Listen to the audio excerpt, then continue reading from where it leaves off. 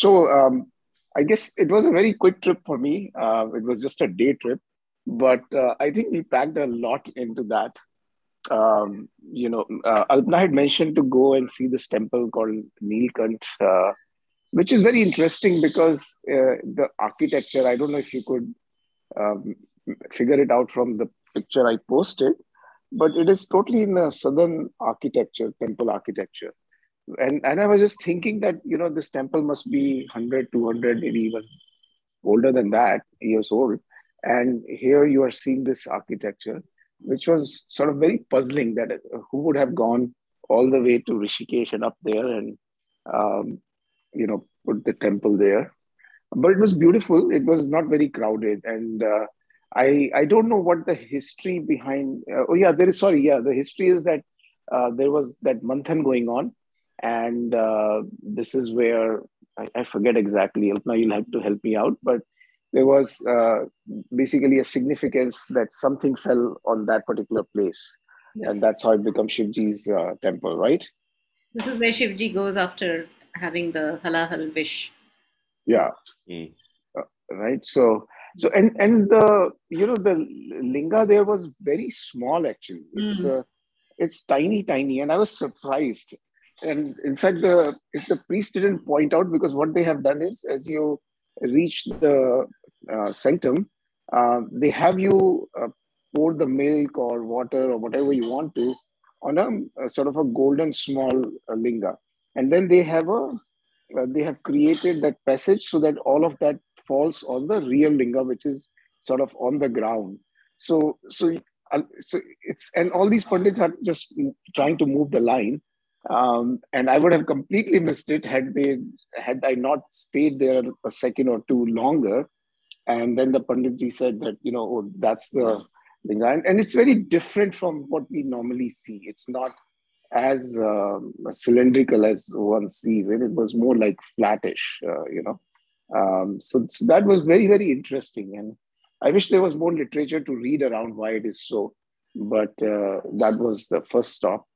And then the person who was going with me, I was just tagging along. He had a appointment with Swami Chidananda ji of Parmarth Niketan, which is sort of one of the very, very big ashrams in Rishikesh, probably the largest ashram in Rishikesh. And this person has written a book on basically all the verses in Gita have been translated into uh, Hindi poetry by him, and retaining the meaning, etc. So, which is very fascinating. So, when it comes out, I'll let you guys know. But all the 700 shlokas he has translated into poetry, into Hindi poetry. So he's going to add some commentary, etc. So he wanted Swamiji to take a look at his draft. Gunts, something similar to what you had done with Swamiji. And so, we had an Yeah. appointment with him. So the idea was that we go do this temple.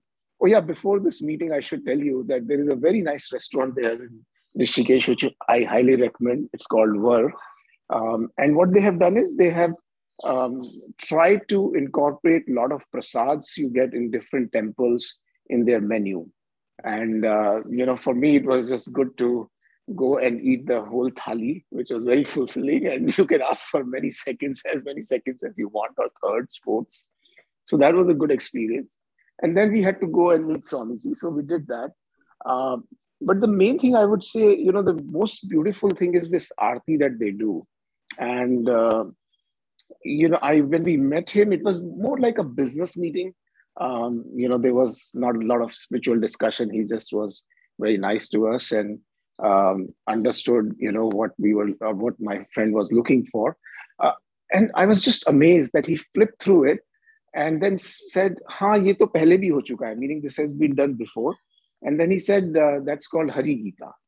And I was just astounded by, his knowledge that something like this has been done before. Because at least in my mind, I obviously, with my limited knowledge, I didn't think anybody would have written this in Hindi poetry. But there was somebody who wrote it back in 1937. And Swamiji just said that right off the bat.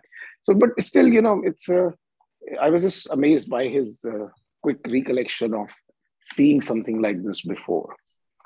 So then it was Aarti time, so we went to the Aarti, and that was really, really powerful. And the way he conducts himself and the kind of bhajan chanting that goes on there, it's an experience, and I would highly encourage that anyone who goes to Rishikesh must attend that Aarti. And the way they do it with all the proper chanting and the pomp and the show, it's really an experience, and it's a beautiful thing, and the sun is going down, so it just creates a very, very nice ambiance all around. And obviously before that, my friend insisted on taking a dip in Ganga Ji, so I had to buy a towel quickly and then get on with it. And it was nice. I mean, actually, it is always refreshing to take a dip in Ganga Ji. And it was the outside, the ashram. It wasn't really the flow wasn't very swift, so we could do that very nicely. So, and then, they had and obviously I shared the talk that Sadhvi ji gave over there after the Aarti. But after that, she had a Q&A session as well. So we attended that Q&A, and people asked her 2-3 questions, which I don't remember now. But yeah, it was overall a very nice experience. For me, it was very different in the sense that the ashram is huge. It has 1,000 rooms, and it's almost like a fully functional, let's say, resort type thing. But all sorts of people are welcome, which is very nice. That it's a big campus, and there's a lot of activities going on, etc., etc. So yeah, it was something which was on my list of things to do, because I was in Rishikesh last year and I was not able to attend this Aarti. So in a way, that sort of got done. VP, this is the Aarti at the ashram, not the regular sort of Ganga Aarti, right? No, so it's right outside the ashram. But it is part of the ashram party, not like the Jhule Wali Aarti or whatever it's called. See, I don't know what is the Jhule Wali Aarti, but this is known as Paramath Niketan Ashram's Aarti. Right, in front of the Shiva statue, yeah. In front of the Shivji's statue. And that is what has become famous. So, I see. There is a small pathway between the ashram boundary and this space where you could see them sitting. And then there is some other space that they have created on the Gangaji as well, so that people can sit on that side also. So they have really created this ambience. And it's the one thing that bothered me a little bit is that everything seemed very choreographed. But I guess that's what makes it very, very interesting and very, very powerful in some respects, because everybody knows what part they are playing. And, all the kids who were there, who were chanting and doing bhajan, were very good. Awesome.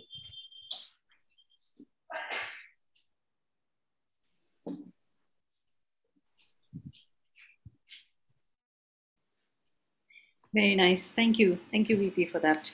Sure. When is your next adventure? Have you decided? Let's see.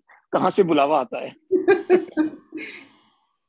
I know before you guys joined, he was saying that he's done Vaishno Devi 35 times. I was like, oh, wow.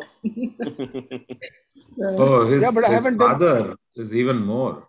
All on father has done 75. So he's become a thief for us, I think. No, but I haven't gone in the last 3 years. In fact, I've been meaning to do more this year, but somehow it is not happening. So let's see. Okay. All right. So let's get to the shlokas. This week was 3.14 to 3.19. I'm not sure if I can even recap what we did in the 3 or 4 weeks ago. So I think we just go with these shlokas. Anyone can go. What any aha moments or what we connected with.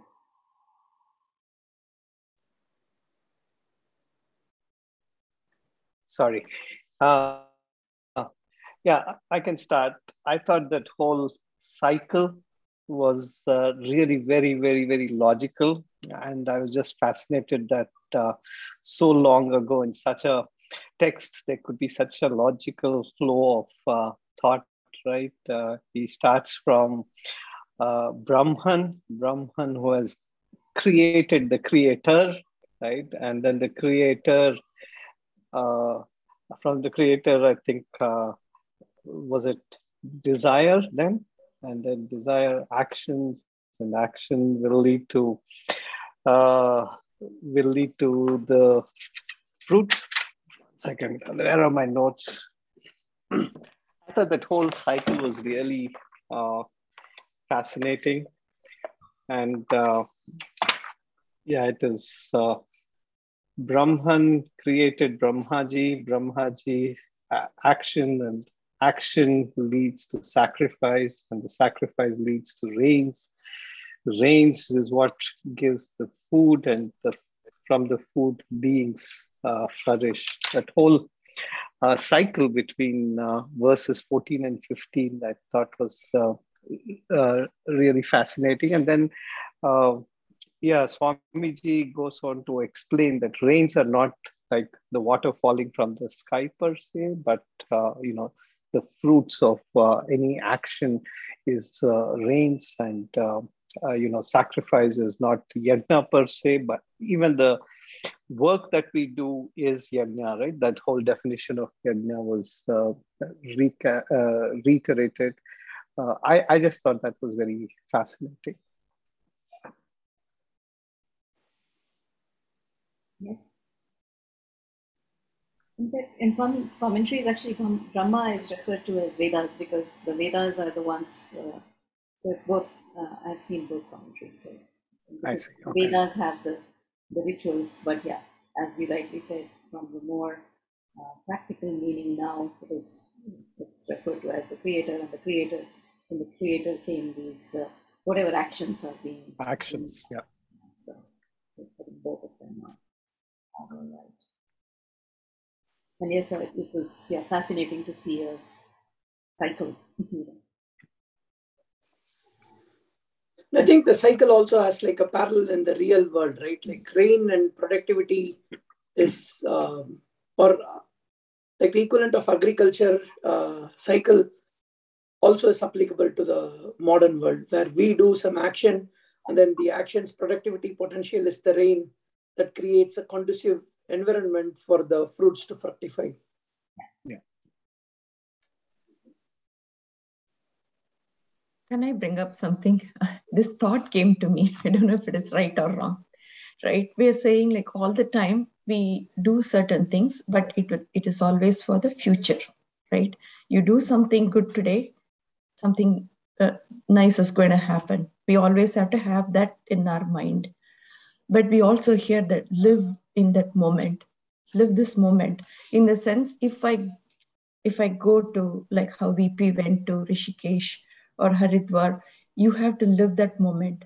So when they say live the moment, it is for those kind of experiences.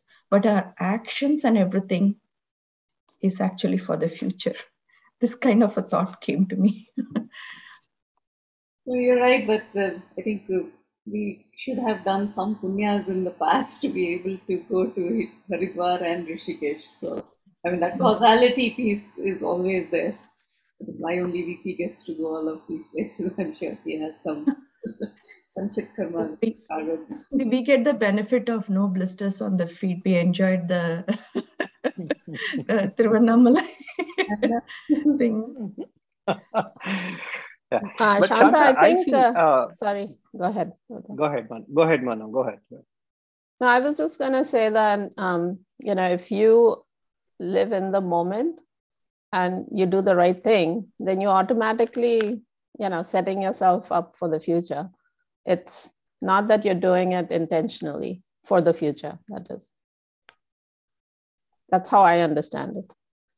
Yeah, and I always felt, Shanta, that even when you're doing the actions in the moment is what is prescribed, right? And in fact, I say that don't worry about the fruit of your actions, and don't worry about whether it results in what what is the goal, etc. Right? You just do the action, being in the moment, right? And as long as you're doing the right things, your future is taken care, in the sense that, as long as your karma is in the form of a yajna, in the sense that you're not doing for the fruit of it, but just for the sake of the action itself, then you'll be fine, is how I interpreted it. Of course, it's very, very difficult to do something without even wanting, the result. But yeah, that's how I interpreted these staying in the moment business. Swami SPG has a very nice spin-off word. He said it is called present because it is the present given for all the actions done in the past. Gift. Present as a gift. You are present as a gift. You are rephrasing Kung Fu Panda, right? Yesterday is history, tomorrow is a mystery, today is a gift. That's why it's called a present. That's why it is called present. So this is Swami SPG here, maybe. Yeah. Super well read. The other thing I was thinking that came to my mind, right? I know, maybe what I'm saying is not the, on the positive note, but I was thinking, if everyone follows every rule and do certain things, then it would be very monotonous, right? Oh, I wake up, I do this, I do that. And the creativity is there for the human beings to explore and do certain things, right? I understand we have to do it with the right attitude and everything. That is the basic concept. But do your action and then everything will happen. If everybody does the good action and then everybody has this yajna kind of the mindset and do things, then everything will be perfect. Things will be perfect. But you would never know that things will be perfect unless there is that imperfection there. We don't even know that is what is perfect or not good, right? True. From Brahmaji, it is the perfect thing. That's what keeps it going, right? Yeah. And even in these shlokas that we read today or this week, there is a mention, right? People who follow this cycle are doing the right thing, but there will be people who will not follow this cycle. And at certain stages or certain phases in history, there'll be a time when majority of the people are not following the cycle. And then there'll be an imbalance. And so they thought about everything possible, at the time of whenever this whole song was written, right? So amazing that they could be so holistic and complete in when they were writing this. So it's amazing. But that's the whole thing about the various yugas, right? In the Satyug, it was possibly that most people were doing the right things and there was a lot more peace and harmony in that whole sort of cosmic cycle. And things have over time sort of deteriorated. And I guess at the end of the current sort of yuga, which is Kali Yuga, will probably be a pralayam or something. And the cycle goes back, is what we understand. So I think that's kind of a progressive thing, which will kind of keep going round and round. Yeah, to that, actually, I feel Satyug had either pure good people or pure bad people, because there were Rakshasas also, right? But there was no convoluted thing, which is becoming more convoluted now. Now it is very hard to find somebody who is purely pure, right? It's all mixture of. So all of us have become but in a way, sort and this thing in the same. Yeah, but the way I reconcile it, Alpana, is that at that time, the Rakshasas had a different sort of place where they lived, and all the kind of good people lived in a different place, and there were conflicts, of course, from time to time. But on whatever it's called on Earth, for example. Actually, you're right, because I think most of the conflicts were at, as they say, right, corruption in Hong Kong is at very high level. The common man are not impacted. So correct, it means Devtas and the Asur who are living in some other. Correct. Now you have Asurs and the Surs kind of not everything Asurs and is the Devtas. On Earth. Yeah. On Earth, and it's like somebody had a very nice example that in this Satyug it was everyone was good and they lived separately. In the Ramayana period, they were sort of.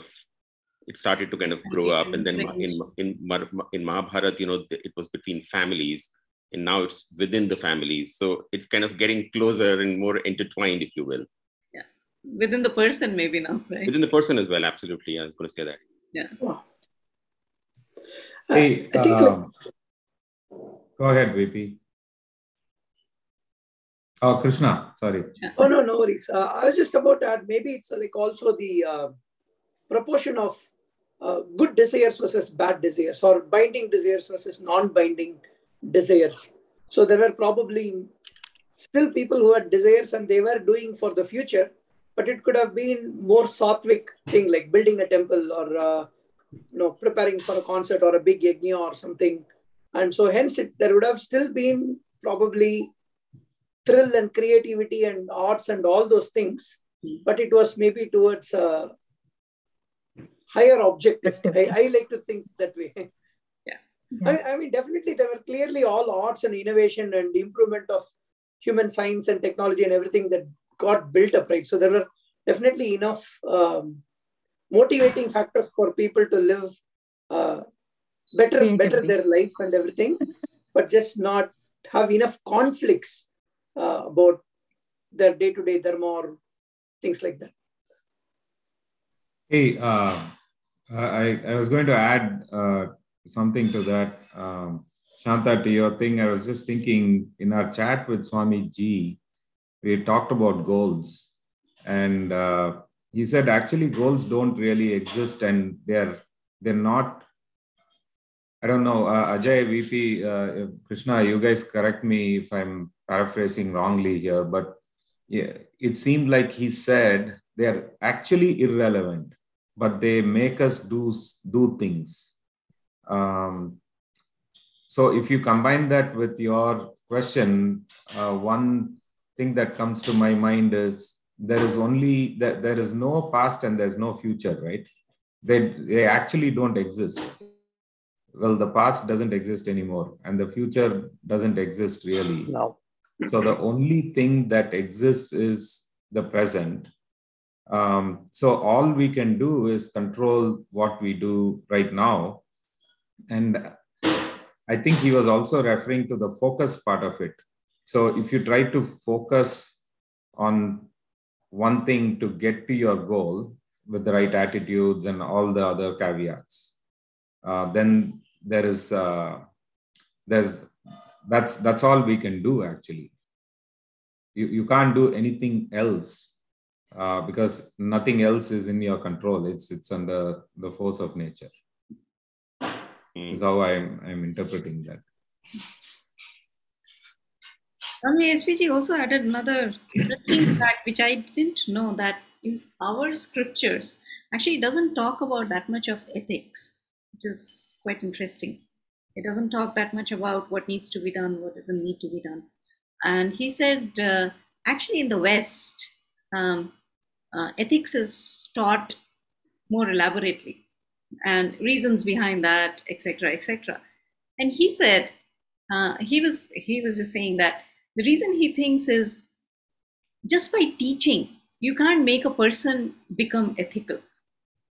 And then he again gave the example of Duryodhan, right? He knew what was right, but he just couldn't get himself to do it.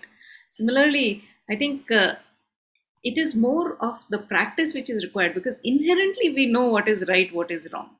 We don't need to be taught about it. But so I thought, that was very interesting observation, that our scriptures don't really talk that much about ethics. Very few do's and don'ts that also are more of, the Yam Niyam in Patanjali Sutra, etc. Not really in Upanishads directly that much.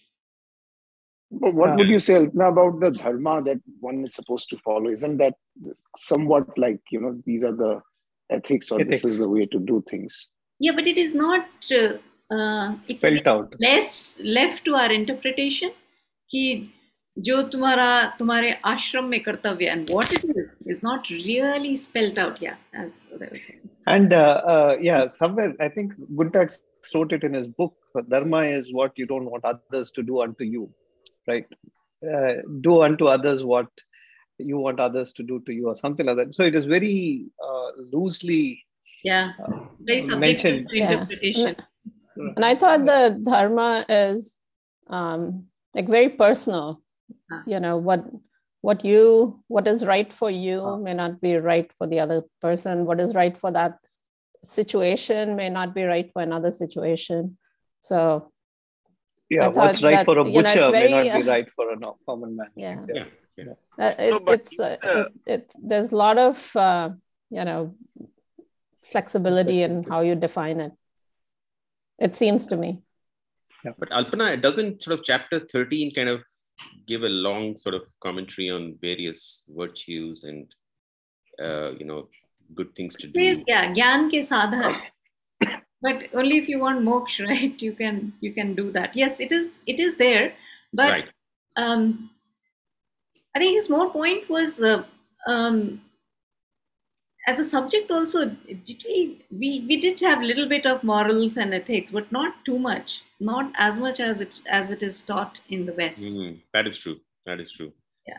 What about that? And I always thought of that as a kind of a thing about the education system as opposed to anything else. But yeah, maybe he has a point. Actually, it's interesting. When I was in elementary school, I was in a convent school, and so all the Christian children had, they had to attend mass and they had whatever Bible study and all that.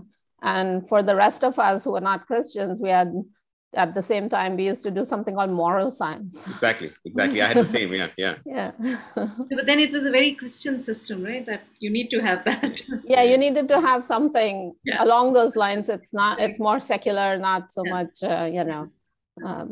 religious in nature, but it used to be all, stories and moral of the story is this. Yeah, relating to what we were discussing, maybe in Kali Yuga it is required, but yeah, in general, I think it was expected that you will know inherently what is right, what is wrong.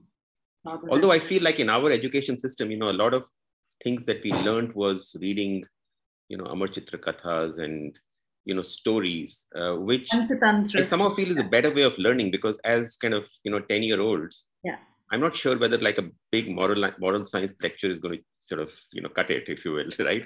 I mean, I the same thing with Manu. I mean, we had moral science, but I don't remember a thing of it because they were very drab, I think.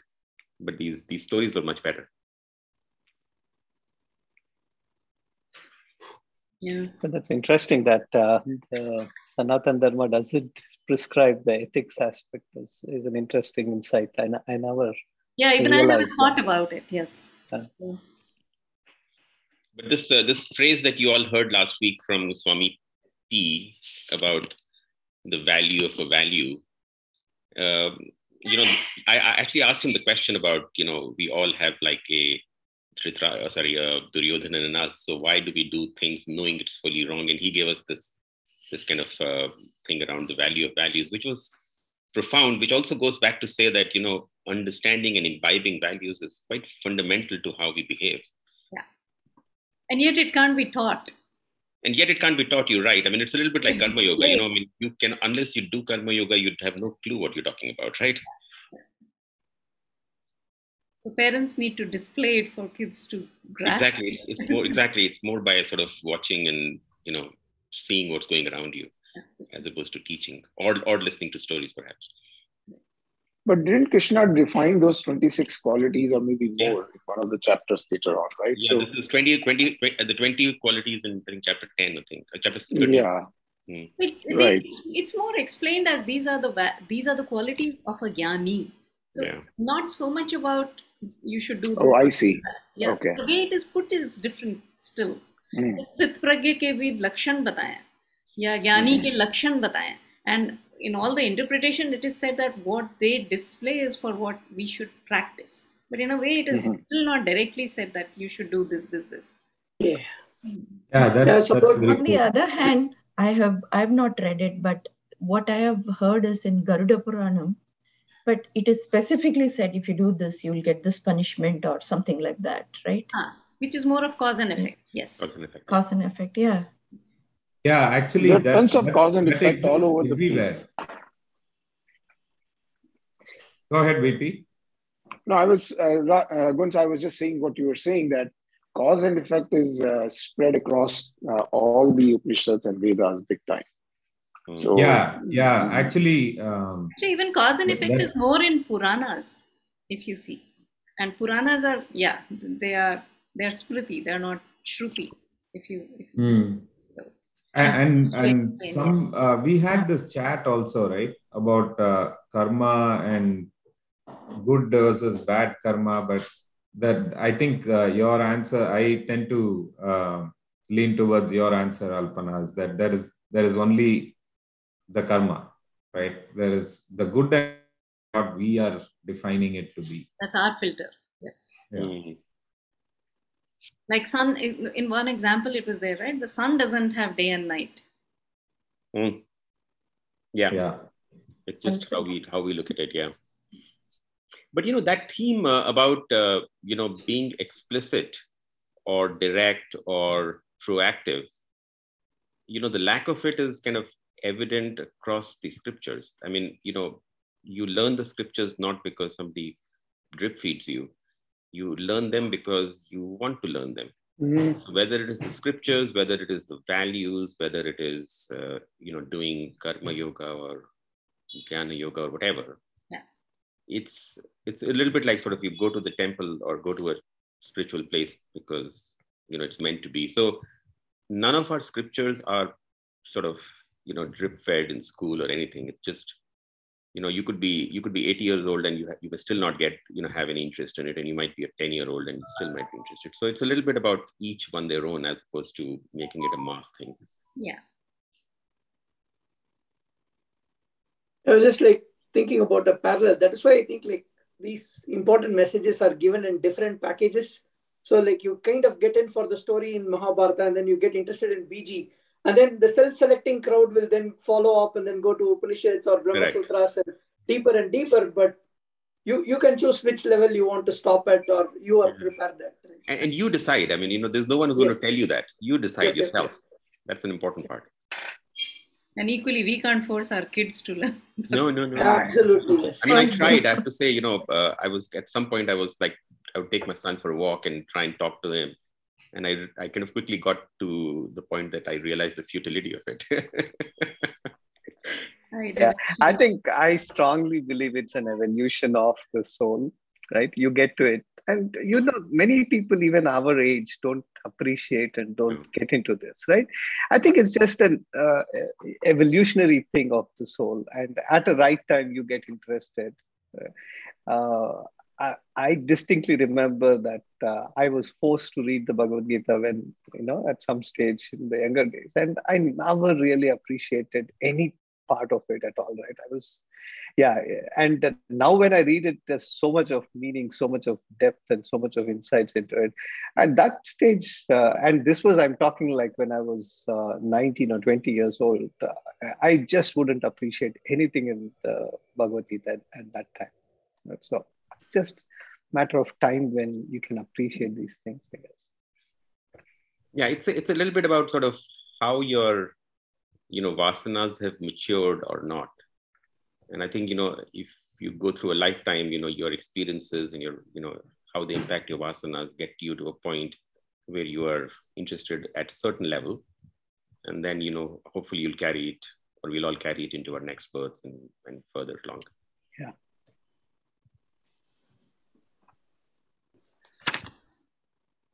Another snippet from Swami SPG was, the theory of karma is every why has an answer. And this is the quote from Einstein. He used to say, every why has an answer. And Vedanta says the answer is coming out of it. Say it again, sorry. Answer is coming? Answer is coming out of this why and the causation, right? Right. Even though Einstein kept saying that, he was very spiritual as well, that he would say that every why has an answer. And the total answer is actually coming out of this why loop. Yeah. Well said. That was quite powerful. Then I think we can focus a little bit on this 17, which was a very. Oh yeah. I was about to say the same thing. Like it reminded me of the Atmanyeva Atmana Tushtaha. from 255. Yeah. Here there are like the three words, the Ratihi, Triptihi, and Santushtaha. That I thought was very, very profound. Like now it's like 3 levels kind of unpacked from chapter 2. What I was wondering contentment and satisfaction. So Rati, what is the third one? Atma Ratihi is delight, Triptihi is fulfillment, and Santushtaha is Triptihi is satisfaction, and then Santushtaha is fulfillment. Contentment. Contentment. Satisfaction and fulfilled are the same. Tripti. Yeah.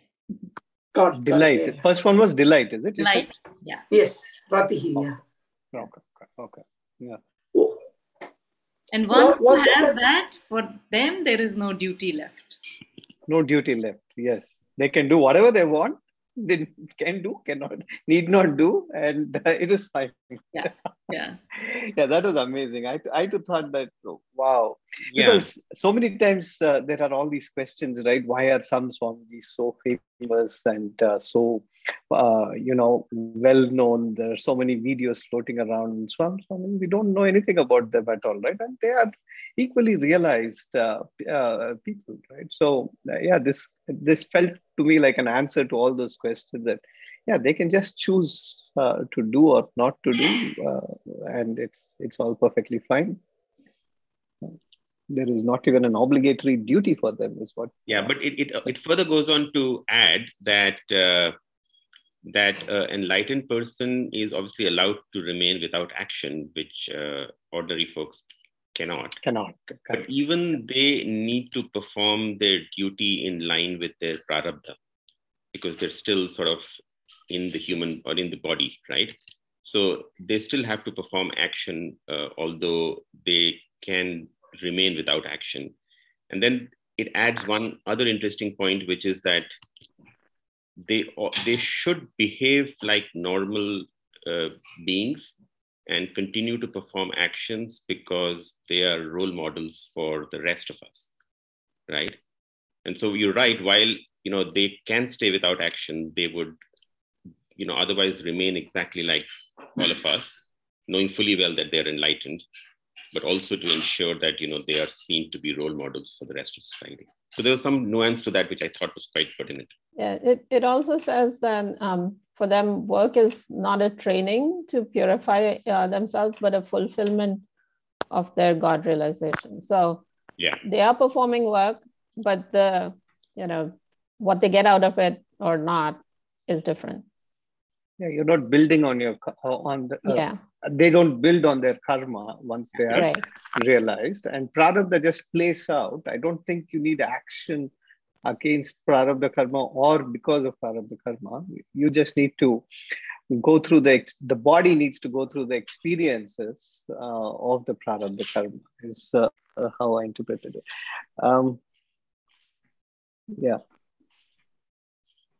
So I think Swami SPG also, he adds that, the 3 interpretations of these no duties. I think it is covered up, but I'll just sum it up because I wrote it down. So, in his words, So the first one is no action is required to fulfill desires of self because he has no desires left. Yeah. So that I think corresponds to, what you were saying about the prarabdha. Even if certain action is being done out of whatever the prarabdha is going on, it is not driven out of the desire. And the second one is all action in life actually is done for enlightenment. If you think about it, whatever we are doing is eventually to get there. That person is enlightened. So for him, there is no action that needs to be done. Because so the point he was highlighting was actually everything we do is to move towards enlightenment. All the rivers flow towards the ocean.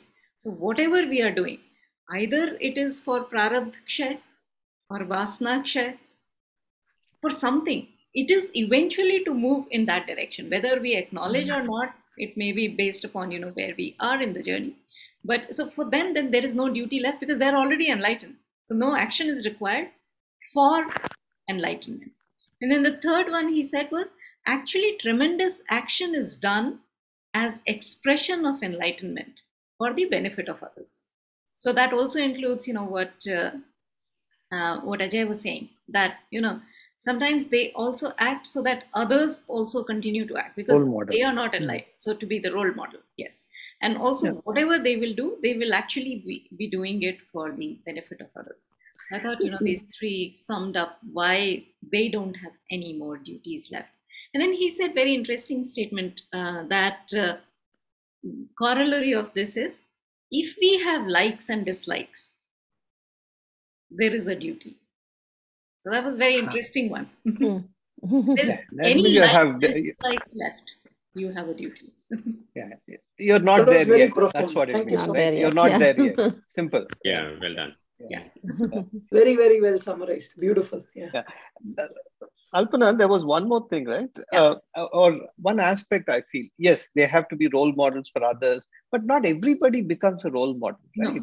Some of the realized people are in caves and by themselves, right? So not everybody wants to be a role model or help others. It is all right.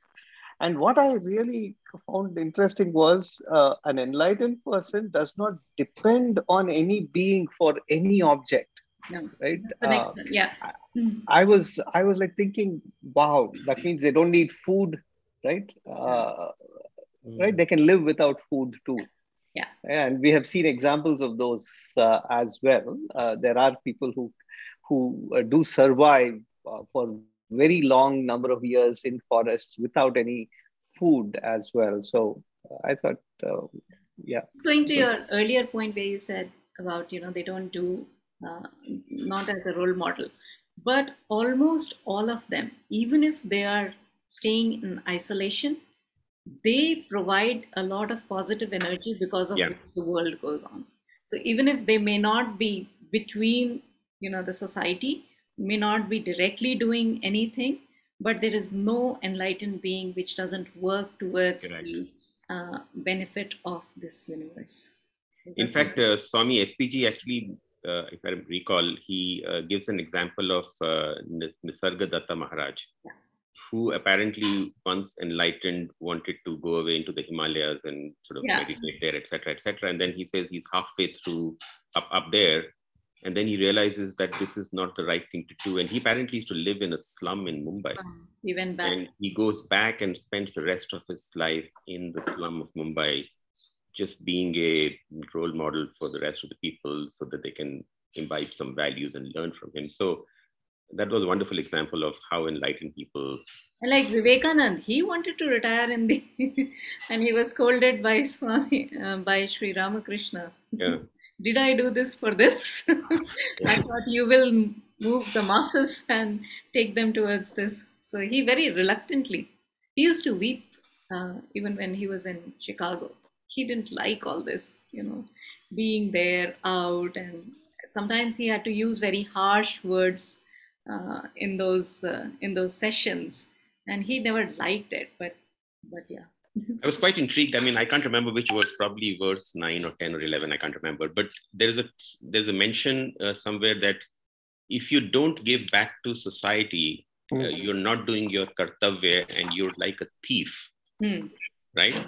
And in some ways, this is very similar, where, even though you're enlightened and you have no obligation, if you will, but, giving back to society is an integral part of that same thought process. Actually, that's also for a Jnani, giving back to the society, etc. For Jnani, it is not, because for them, there's no obligation. Exactly. There's no obligation, but I'm saying it's in the spirit of the same thing, which is you still need to go back to give back to society. And what I've heard from everyone is they are actually filled up with so much of compassion that they just automatically, because for them everybody is same, right? They are in everybody's body, so they become very compassionate, and usually they tend to, even if they're in isolation, they'll try to do something for the positivity wherever they are.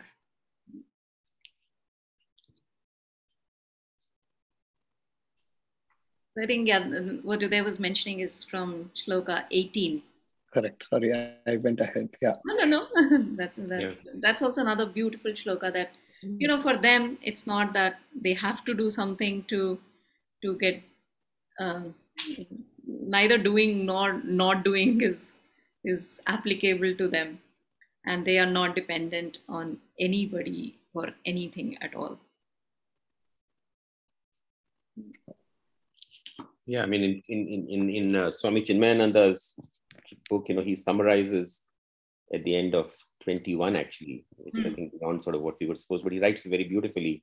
He says, the Lord, as in Lord Krishna, though already a liberated soul, mukta, is acting diligently without attachment as a model for his generation to rise up above the slothfulness of the age into vigorous activity. Yeah. Beautifully written. Yes.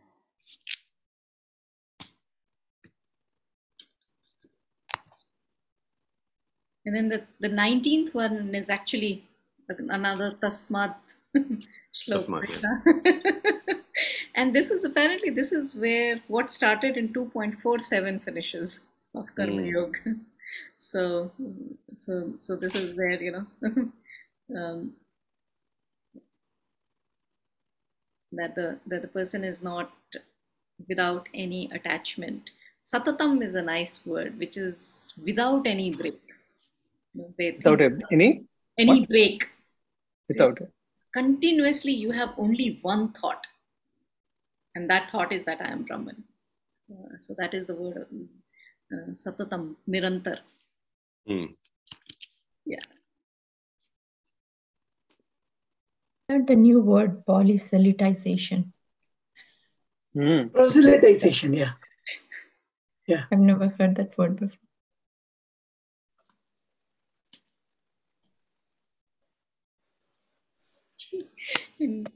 Yeah, I don't know who said that, but intellect needs logic, and hence the use of word tasmat, therefore, to appeal to the intellect.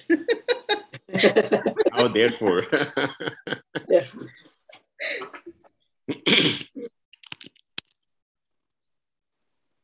And interestingly, even till Nirvikal Samadhi, it is all in Maya, because Nirvikal Samadhi also comes and goes. So even that is not, so Jnani is even beyond that. So, and interesting was, I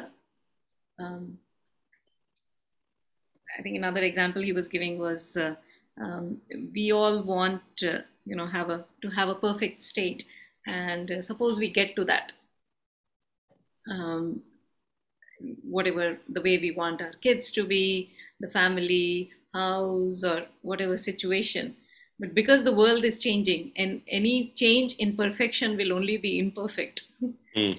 So you can't move from one perfection to another perfection immediately, right? So it has to go. So that's why, because this word uses, right, Paramapnoti Purusha, you become that perfect being. You become. So, I have a question. Do the Jnani, the self-realized people, know that they are realized? That's actually a very, very interesting question. So the question is, who has ignorance? If you think about that question, Atma doesn't have ignorance. Now mind is Jada. So how can mind have ignorance? So who has ignorance? So to your point, does the Jnani realize that he's a Jnani? What Jnani realizes is that there is no ignorance. Ignorance cannot exist. Where will it exist? So and that's where I was actually referring to, that sometimes when we say that a Jnani, one who realizes this, कि कोई ignorance है ही नहीं. So then how will, so that whole idea about being the role model, etc., they don't feel anybody is bound or anything. No one is bound. Where can the ignorance exist? Actually, that's a very, very, so somebody asked Shankaracharya, who is ignorant? So Shankaracharya asks him, why are you asking? So the person said, I don't know. He said, see, you only said you are ignorant. But who's asking that question? Sorry, I'm confusing you guys, but I think that question itself that where does ignorance exist, you actually cannot pinpoint. So that's why when the Jnani is enlightened, the Jnani will say that there was no ignorance. There is no ignorance. So nobody is bound, not only that person. So that's why they say that the Jnani is freed of the person, because there's no person. The person is the ignorance. And if you are not the person, the ignorance doesn't exist. And if that person doesn't exist, why any other person would exist? So that's why Ramana Maharshi's statement, right? There are no others. There is nobody. So that ignorance itself doesn't exist. And ignorance is Maya, which is making all of it appear. But there is really, if you technically ask, nobody is ignorant. Who's ignorant? No one. No one can be. What is Jad cannot be. Jad cannot know. And Atma is never ignorant. It's just a superimposition. Adhyarop. I was going to ask in a different way. Like once they become enlightened, there's not like turning back and say, okay, so I dropped one level down and then I go back to other. It's not like that. Cannot. Yeah. Once you know that it is a rope, how can you see the snake again? Correct. Yeah, it's irreversible is what I hear. Irreversible. And not for just the self, but for that person, from that person's perspective, no one is bound. So I feel actually all those enlightened people, how do they help others? Because for them it is very crystal clear that there is nothing, right? But one thing that we universally heard, and both in our Chennai trip and otherwise, is that an enlightened person knows that he's enlightened, of course, number one. Number two, they will always behave like normal beings. Yes. So they will never kind of show that they're different. And third, they will, and there's almost like universally, they would never say that we are enlightened, right? That is something. Who will say that?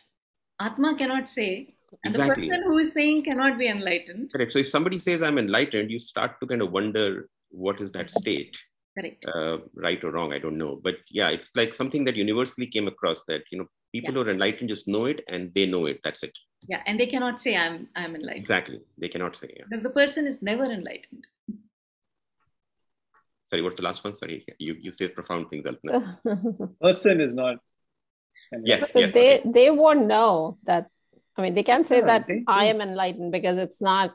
Yeah, because they're not enlightened. That the person is not enlightened. Because it's not because they do not know, Manu. It is because. So what they know is not through this mind and intellect. Exactly. They were always enlightened, and that's it. That Brahman. But to say anything, they have to use this mind and body. And when they use this mind and body can never be enlightened. Right. That's why I'm saying they cannot say that I am enlightened, because that individual is not available to say I am enlightened. Because you don't need the instrument to get there. Yeah. That's why that's the only direct perception. We always confuse that what we can see is direct perception. But when you're using the eye, It's not direct perception. You're using an instrument. Direct perception is only of self. So, Alpana, they will never say Aham Brahmasmi. They cannot say it, but they'll feel it. Because the saying will be done by the vocal cords, by the mouth, which is not Brahman. That is Maya. But they will feel like it. They are just it. They embody it in a way. There was one, this was in Tattva Bodh or where? I don't remember. In Atma Bodh or Tattva Bodh, one of those. What's the meaning of that? Anubhav is experience only, but without an object. It is Anubhav Matren, the knowing of Aham Brahmasmi. It is not a saying of it. I mean, in a way, sort of Aham Brahmasmi is a part of Nididhyasana rather than. Yes, you need to contemplate on it. You got to contemplate on that rather than sort of once you get enlightenment. Internalizing that. Yeah. So what happens is the mind is the only instrument that we will use to eventually get it. So when we see anything or perceive anything, mind actually takes a vritti. Vritti is, it's a formation. Yeah. It's a movement. It is a modification of mind. So mind takes that shape. Yeah. So if you're seeing, say, a phone, so mind, so what it uses is from the eyes, there's a modification that goes out and covers this. And then what happens is that cover, because the consciousness which goes out from meaning of the mind, it removes the what is known as the Tula Vidya. So then the image is formed inside the mind, and there the picture appears, right? Then it correlates that it is a mobile phone. But in these, so 2 steps are required. One, to know that something exists, which is a normal experience, that something exists, and then that this something is mobile phone, that is the second one.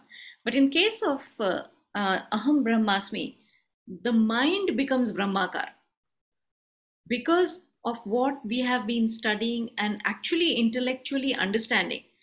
But it has no form, it doesn't have any shape. So that Brahmakar vritti itself cannot be explained. But then once the mind converts into that Brahmakar vritti, even the mind drops, and because that's what they say, that the Atma is Swaprakash, it itself just remains. Close. Self-fulgent. And that is actually enlightenment. So we do But need. Manu, don't worry. When you get enlightened, you will know that you're enlightened. Yes. I was going to ask if there is a virtual reality thing like Oculus or something that they create where we can go experience that, and just for a brief period of time, so that we can enjoy, all of us enjoy what that enlightenment. Not an object you cannot experience. It's an object you can't experience, yes. I know. It is not. So that's why no example comes even close to what it is. Yeah. But you remember when you guys there, when Mukku said that gurus do give, they can give a glimpse. Glimpse of the. So they give money and you go into that state. It's not that they will show you and you can see it through these eyes, or even you cannot comprehend it from this mind or intellect. But you get that experience. I struggle with that, Alpana, because you're saying if you can get a glimpse, and what we said short while back was that once you get it, once you get a experience, whatever, once you have that enlightenment moment, there's no going back. Yeah, so it is more like a nirvikalp samadhi. So that's actually, it's not beyond that, but it gives you a little glimpse of whatever is closest to Brahmasmi. Okay. I guess it's like seeing a picture of something versus actually experiencing it. Right. People who have nirvikal samadhi are not called enlightened. Yeah, no, I agree. I got it, yeah. So that's what I think Mukku explained here. You get little. What is nirvikal samadhi? What is that? Okay, so cervical samadhi is that you still know, when you're sitting in meditation, you can still feel that there is blankness, but you still feel that you are observing the blankness. So gyata, gyan or gye, these are the 3 things. The knowledge, the instrument of knowledge, and the object of knowledge. You feel that blankness, but these 3 things are still very different and you can feel them differently. Nirvikal samadhi, these 3 become the same. So is it like deep sleep while awake? Yes, but you're aware of it. You're aware of it, yeah. Yeah, correct. Actually, that's closest definition of nirvikal samadhi. So there's no object of experience. So it is experience of absence of objects. Blackness, yeah. You can't absence tell of experience. Like, I had a good sleep. I had a bad sleep. It's a sleep. It's not absence of experience, it's experience of absence. Yeah, absolutely. That's the right way of putting it. Right. Experience of absence. Yeah. Right. That is nirvikal. In deep sleep, we say it's absence of experience, but in that other one, it's experience of absence. But it is still an experience. Yeah. Yeah. Only when we get up. Then No, I'm saying even the experience of absence is an experience. As the Nirvikalp Samadhi is also an experience. and it comes and goes. Yeah. So let me ask you a kind of a slightly left field question, a bit of a silly question in a way. That, when you get to that threshold of enlightenment, you dare, there's no going back, you're done. But in your spiritual journey, can you go up and down? Oh, yes. We've been doing that forever. So, if all the progress that we are making, hopefully, in these kind of satsangs and everything else, so let's say we move from like sort of 20 to 21. So can we drop to like 10 tomorrow? I think it is a very slippery slope. So that's why they say one needs to be very, very cautious and continue to. There are a lot of people, yes, who do. Because I'm trying to correlate to what I heard about, like a very, very nice example that, if you are digging a well, which has got water at 100 feet, and if you dig like 99 feet, you get no water, it's useless.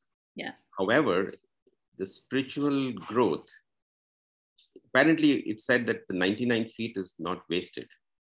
It's not wasted, but so it is there in your karmas only, but depends on still some desires can come in and it can distract you for a while, and then you will come back and then you will take very short time to do that 99. Okay. And then you'll start from there, but distraction can completely take you. You can have a long flat line once you get there before you do the final.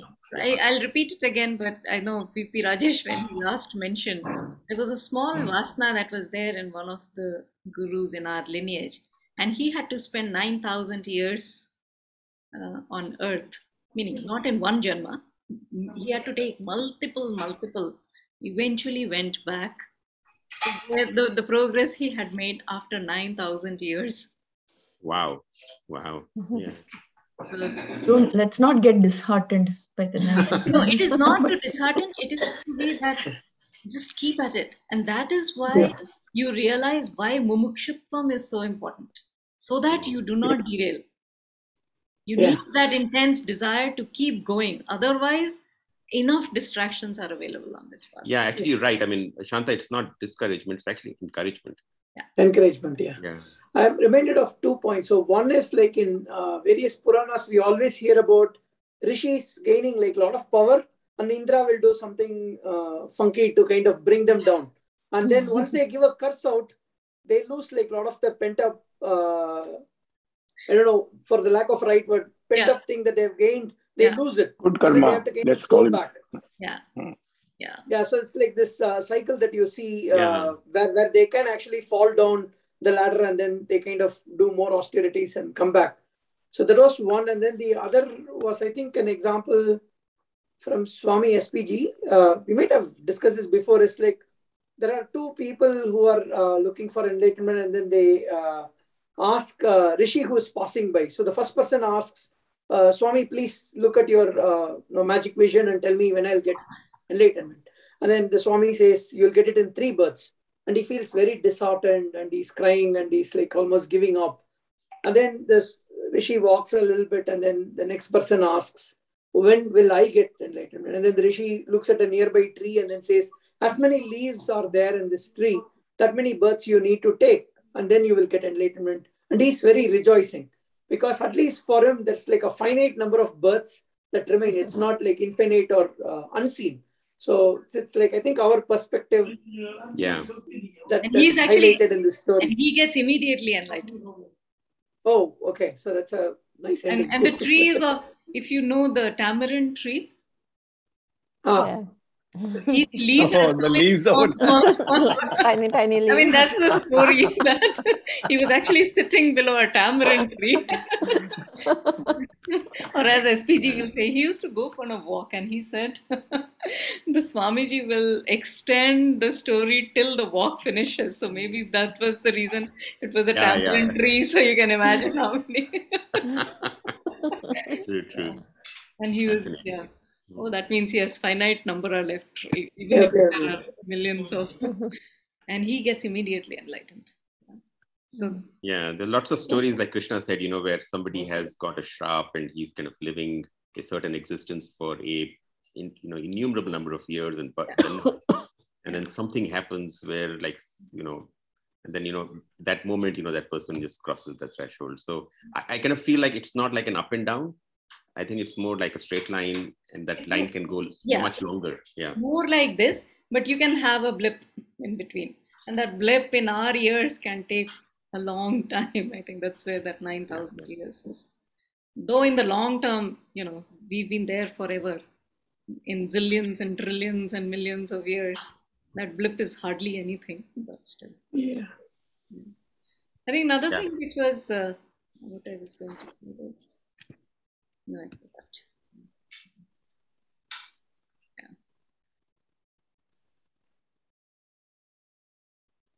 So I think, what are we doing? Anything else?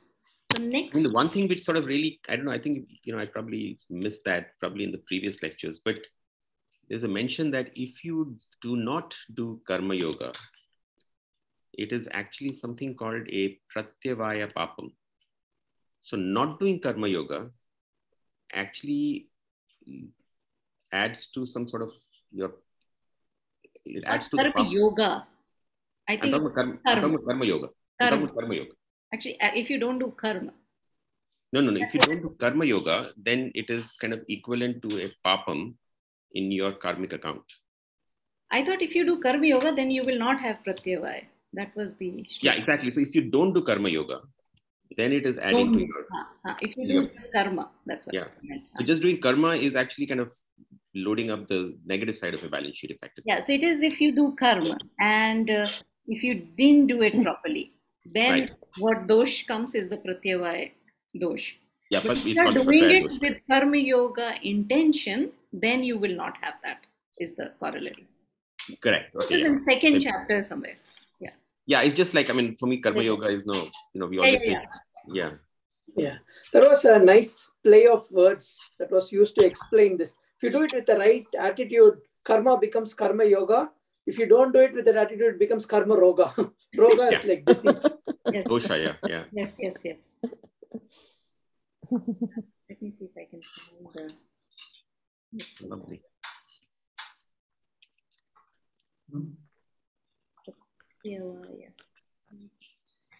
I think like in one of the previous lectures, because we were traveling, we missed Naishkarmyam. That's the actionlessness that we have been discussing about. So I felt I missed that and I had to go back, read on it more. Yeah, there's a word. I also picked that word, Naishkarmyam, Naishkarmya sthiti. And it says that the supreme state of actionless can be achieved only through action. Yeah. So it's a very interesting sort of play of words again. Yeah, and Ajay, that pratyavaya was in 2.40. Yeah. Sorry? 2.40. Oh, yes, of course. 2.4042. Yeah, I remember now. Yeah. One more line I thought I'll share from Professor VK's book. And he says this thing. This is the great secret of karma yoga. Then he says, if actions are done without desire or attachment, they do not bind you by the results. Yes. So that I think is like that one key line that we keep going back on karma yoga. Fantastic.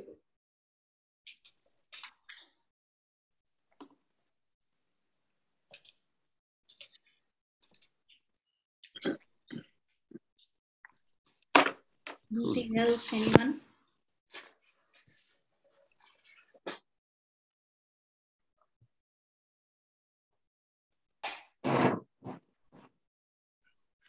We're missing Sonali and her questions.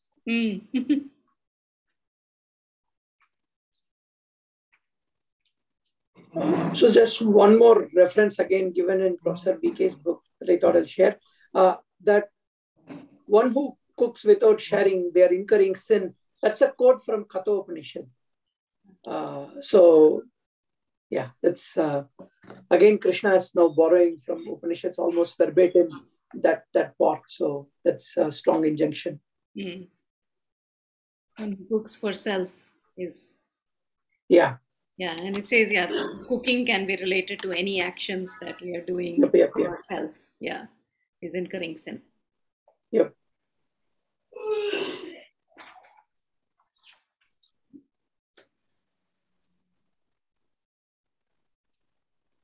So next week we can do 20, 21, 22, 23.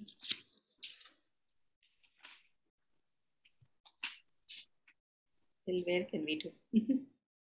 So, they talk in this, I think it's in the 15th shloka when Swamiji is explaining it, they talk about self-dedicated activities. So how are self-dedicated activities different from, cooking for the self? Because it says self-dedicated activities, when performed in any given field of endeavor, will be creating conditions necessary for the field to smile forth, which is rain, in a luxurious crop of profit enjoyed by the society. So how is self-dedicated activities different from cooking for the self? I think self-dedicated here probably means is done with dedication. That's what I thought, but now I may. So not for the self. Not for the self, meaning you're doing it with full dedication of self, is what I thought. Yeah, I see. Okay. Which will then create helpful conditions for the rain, or for the rain is basically an analogy for helpful conditions. So self-dedicated does not mean like selfish. No, I guess there's a difference in selfish versus self-dedicated.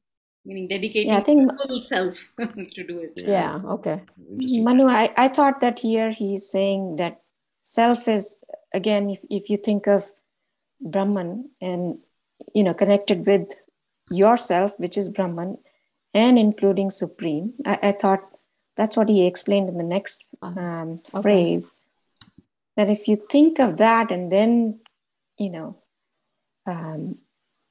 do these activities or perform these activities. Okay, got it. Makes sense, yeah.